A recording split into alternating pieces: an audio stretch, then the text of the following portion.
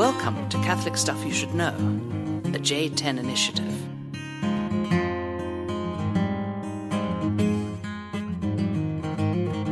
Hey, welcome to the podcast. This is Deacon John and Joe, and we're still in Advent, so, you're looking at me like, what are we doing? I don't know, what do you want me to say? Well, I guess I'm a little awkward tonight. I'm a little nervous because I had kind of a strange event happen last Sunday. Oh, really?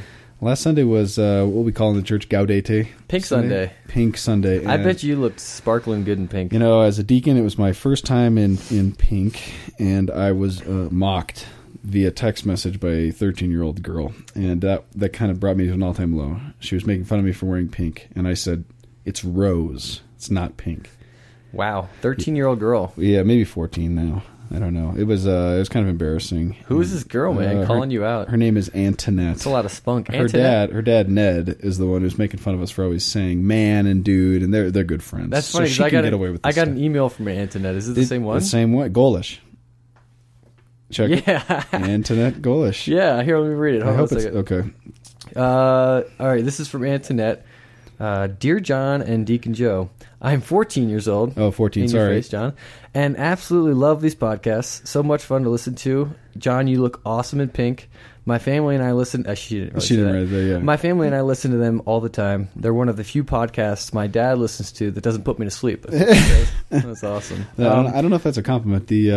No, that's great. Antoinette, though, I thought this doesn't have to do with our topic tonight, but do you know why the priest wears rose? Joe, this is actually a good question for you as well, as a young Padawan first theologian. I think we talked about this last time. Do you know why? Did we talk about the color rose? The color rose, it's about rejoicing, isn't it? Well, no, but it's got deeper significance than that. Rose is the color you get when you blend purple and white. White. It's like glimpsing the Christmas white during the purple Advent season. Oh. The season of penance, the season of repentance, and all of a sudden we kind of glimpse the joy of Christmas, which is reflected in the liturgical white. Wow. Kind of cool, huh? That is like taking it to a whole nother I learned that in level. The homily. I was at Mass this weekend. Father Leonard told me that. I was like, no way. That's kind of cool. So there you go. So Antoinette, it's rose, okay? Just lay off. It's a little sensitive. So. Well, she wasn't only critical. She says it's crazy. It's crazy. How much there is to learn. It's just crazy. Now, this podcast, though, is not dedicated to Antoinette. It's dedicated to some other girls. Two others. Two other girls. Named the Indigo Girls. Indigo Girls. Very dear to my heart. They are. Now, you have to be probably at least over the age of 25 to know the Indigo Girls, because they're getting pretty outdated. Not necessarily. My little sister is all about the Indigo Girls. Really? I mean, she just loves their music, the harmonies. Well, they have a song called Galileo. So pertinent. Whose head was on the block. Looking up the truth. And crime was, what was his name? Time. Someone else was looking up the truth. His crime was looking up the truth. I don't really listen to lyrics, okay. Yeah. I mean, I don't know if the Indigo Girls knew what they were talking about with Galileo, but if they didn't, they can listen to this podcast to find out. I'm sure they will, and I'm sure they'll be deeply edified by this, what you're about to tell us about Galileo. I'm sure they're like top of our list as far as I our thought Galileo listeners was already, didn't we already do this topic, like top 5 Catholic? We did. That was like a month ago. Yeah. No, I think we mentioned how we were going to do a Galileo podcast because it was, in fact, I didn't add him to the list, if I remember, because I was like, he's kind of his own animal. And enough people have been like, hey, you should do one on Galileo. You should do one on Galileo. That's so good, like, because you usually get these emails, and we really do write down the list of everything when people recommend them. We will do them eventually. But this is probably the first time we've ever followed through. So. One of the first, for sure. Keep reminding us, keep on us about that. It's awesome. So Galileo, it's great. It's such a huge topic. We hear him all the time. I mean, this is, Indigo Girls are writing songs about him. What he's known for, ultimately, is relationship of the church and science. And when you mix the two, I mean, that's what people think. Like, oh, what happened to Galileo? How persecuted he was by the church for just, looking up the truth. Right. He was on the block, all these things, Now you're just quoting the Indigo Girls. I remember being on a plane one time and trying to explain to somebody, I'm saying to be a Catholic priest, and that was one of those things. It's always like this. Well, what about Galileo? And right. It's like, well, what about Galileo? What about Galileo? And then they're like, well, he just showed that the church hates science. And I was like, okay, there's got to be more to it. So maybe you can kind of inform us. Exactly. So this is what we're going to talk about. We don't have time to go into like all the science and everything behind it, but what I really want to focus on is what were the main issues? What happened at the trial? What was his sentence or whatever? What exactly happened? What went down? Okay. In those days? Give it to me. Galileo, obviously, most people know him. He's a huge, incredibly famous scientist, inventor, brilliant mind. He was really doing his stuff at the beginning of the 1600s. That was when he was... Beginning of the 1600s, okay. Exactly. So just to kind of set the stage for this, the main doctrine that he was questioned for by the church was his proposal of Copernicus's theory of geocentrism. No. Heliocentrism. Like, I'm already messing it up. Okay. Heliocentrism. See, Catholics do hate science. Exactly. No, heliocentrism, meaning that the sun is the center of the solar system. But that wasn't his discovery. That was Copernicus. This is what was that, about 100 years? I think like 300 years 300 before. years I think it before. was the 1300s. Okay. So real quick, let's go into this. Copernicus, when he talked about the Earth being the center, the Earth not being the center of the solar system and the sun being the center of the solar system, this is a huge thing. I mean, because in astronomy, there hadn't been nothing had changed in like 1300 years. Right. There was Ptolemy was in the 1st century. He was a Greek guy. He came up with the system. I thought he was Egyptian, but okay. But that could be right. Don't quote me on that. No, in fact, I don't know. Yeah. But his system that he came up with, which was geocentric, the Earth being the center, everything going around the Earth. That was a system at work, and that made sense, and that conformed with what a lot of people took to be in Scripture. So when we say this, when you're saying that everything's revolving around the Earth, that comes from Ptolemy, and it lasted for about 1,500, 1,600 years. No, okay. 1,200 years, 1,300 years. Okay. It was for a while, and nobody had done. There wasn't really much going on in astronomy. People were sticking with his system for the most part. And Copernicus came up with the system, and he was a good Catholic man, worked for the church, he was a canon, but he came up with a system that he thought explained things much better. Because there were things with Ptolemy's system that just didn't work. They'd make predictions, they'd be a little off, and just some things weren't where they were supposed to be, and it was convention. It was something that people didn't accept it as this is the way it actually is. It's just like, but it was kind of like this is useful for making predictions about where this star is going to be, where this planet's going to be. And so, this is why it works. We don't really know. There wasn't a lot of like, how exactly is this set up? Okay. And Copernicus had a proposal that he thought explained some things that wouldn't be explained in Ptolemy's theory. And the reason there was a conflict is because of some lines in Scripture. Because if you have the Earth moving, this was problematic for people in the 1300s, 1400s, 1500s, 1600s. Right. Because there's lines like the following in the Psalm. Psalm 93 says, God has made the world firm, not to be moved. And Psalm 104 says, He's laid the foundations of the earth, not to be moved forever. And Ecclesiastes talks about the sun rising and going down and pressing on to the place where it rises. And so because of the precedence of this this system, this kind of approach to astronomy, they were using it to interpret scriptures accordingly. Or they were kind of, right? There was kind of an interplay. It was conformed with Scripture. It was lining up. This is what science is telling us of the day, and Scripture seems to be confirming that. Seems to be. Exactly. Yeah. So that was kind of what people thought. So this is just kind of setting the stage for this. Is that your way of stop asking questions? Exactly. There's a lot to go through here. I'm like, John, shut up. So anyway, this is kind of the stage, and Copernicus's theory was he wasn't a big name or anything when he was alive. He died, and it was published after he died, and some people knew about it. Anyway, Galileo was really into Copernicus, and he took this, and he was like, this is a great thing. So in 1650 or 15, he went to Rome to advocate for this and said, this is something that actually makes a lot of sense. He's a young scientist. He has a telescope. I don't know if he invented a telescope, but he actually made one. He might have heard about it from somewhere else. Anyway, he got a telescope. He had a telescope. One of the first people to have one. Maybe a Christmas present. Looking at from Walmart, I think. He started looking at the skies and coming up with these observations that really seemed to confirm Copernicus's theory. So he went to Rome, advocated for this, and this would have been a pastoral. If this was changed, if the church kind of changed its interpretation of this would have been like a pastoral bombshell. And I'll talk about why. There's a guy, Robert Bellarmine, right, who was a great diplomat for the Vatican, and went, and he sat down with Galileo to talk about this, and they had a meeting about it. And basically, the result of the meeting was that Galileo agreed not to advocate for Copernicus's theory anymore. And what Bellarmine said is that he said the church was not going to change its interpretation of these passages about the Earth not being moved at all. It's not going to change its interpretation of these passages unless Galileo could prove Copernicus's theory was true. Okay. And Galileo basically said, I don't know if I can prove it because there was another model, Tycho Brahe. He's a whole other story. interesting guy. But And a cool name, too. Tycho Brahe. Tycho Brahe. Real quick thing on Tycho. He actually lost his nose in a duel, had a big brass nose, and he died because he couldn't hold his bladder long enough, and his bladder exploded because he had to hold it. So, Wait a minute. What did that have to do with the nose? nothing. It was just some interesting facts about Tycho Brahe, and he was a astronomer. Crazy. Anyway, that's totally an aside. So Bellarmine anyway sits down with Galileo and says, "Hey, we're not going to change our interpretation of this unless you can prove it." And Galileo's like, "I don't know," because Brahe's theory, Right. he couldn't disprove that. That seemed to also line up. And I don't need to go into that, but basically what Bellarmine was concerned with is this, is that whenever you have when something changes in the church, it's a big pastoral issue. Right. I mean, we see this with the Vatican Council. I was talking to Keith Kenny, a friend of ours in the seminary, and Keith was telling me that his grandmother was raised and taught that eating meat on a Friday was a mortal sin. You just don't do it. Right. And so in the Vatican Council, a lot of our practices in the church changed after the council. Eating meat on Fridays is one of the things that isn't a requirement anymore, to not eat meat, abstain from meat.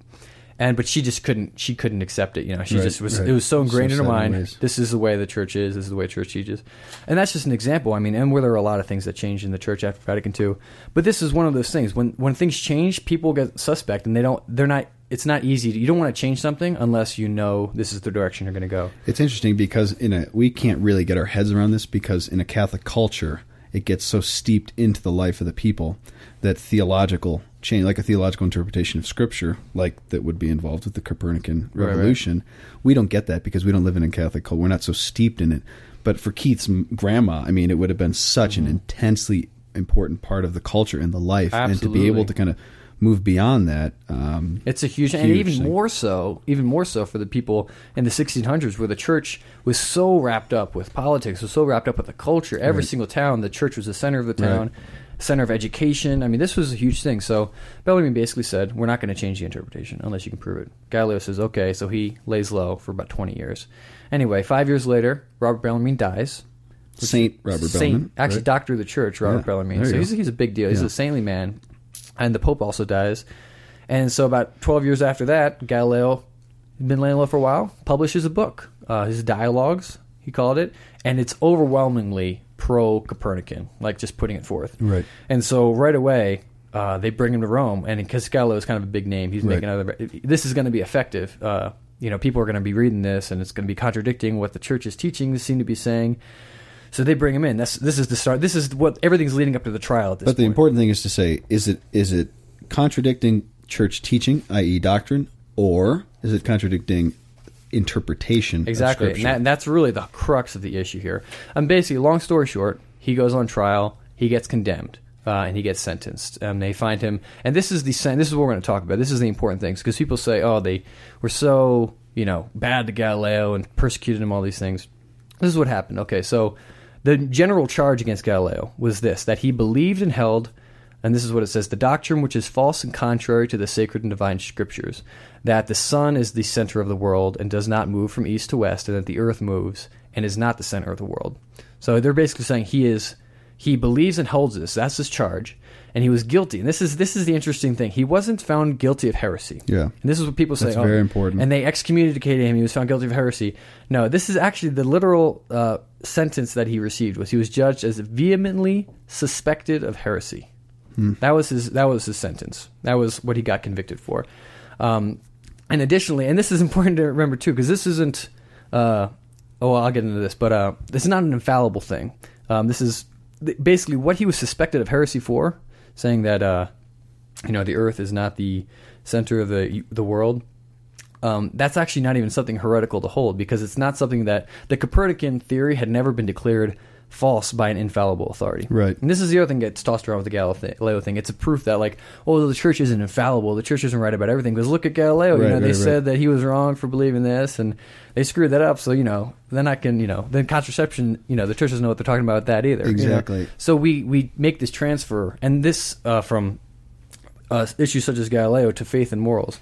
When we talk about a infallible statement, the Pope being infallible, meaning he can't err in any statements he makes, it's not any statements. It's only statements he makes formally ex cathedra, as it says, regarding faith and morals. Right. And this is that's very important to remember as Catholics, that when we talk about infallibility, we're always talking about things that have to do with faith and morals. If it's something outside of that, it's always good to listen to the church and pay attention to what the church is saying, but it's not a moral act to veer from the church's teaching on something that has nothing to do with faith and morals. Right. And it's important to keep that in mind, to keep that distinction there, but also to listen to the church as a mother. And the church doesn't say things lightly without, even regarding stuff like science. And it says what she says for a reason. Right. And I think, the church is the guardian of the God's self-disclosure, of his revelation. And it does not mean that the church makes statements about scientific matters. Mm-hmm. But as we've talked about this semester, like, remember, go back to that creation and evolution one,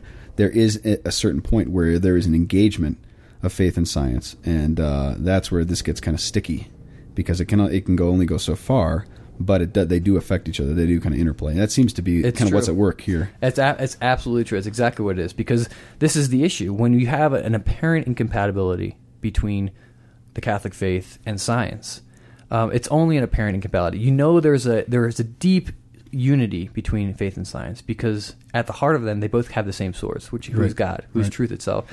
So whenever we see an incompatibility, we have to think, okay, either the science need to be interpreted differently, or maybe the revelation we have needs to be interpreted differently. Mm-hmm. And this is the case where the revelation needed to be interpreted differently. These passages we have from the Scripture, we were taking as a literal interpretation, right? Which and the church wasn't ready to make that switch. And this is the interesting thing about this, because people talk about, who are against the church or against religion and see it as threatening to science. We'll bring up Galileo, and like we said.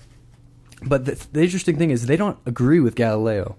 When people were like, no, keep faith and science totally apart because they are incompatible, they're not agreeing with Galileo. They're agreeing with the people who are persecuting Galileo. Right. Because the individuals who were in the church at that time persecuting Galileo were the ones saying, we don't care what science is saying, we don't care what your evidence says, this is incompatible with Scripture. Right. And the two, we don't care. If it's science or faith, we're going to choose faith.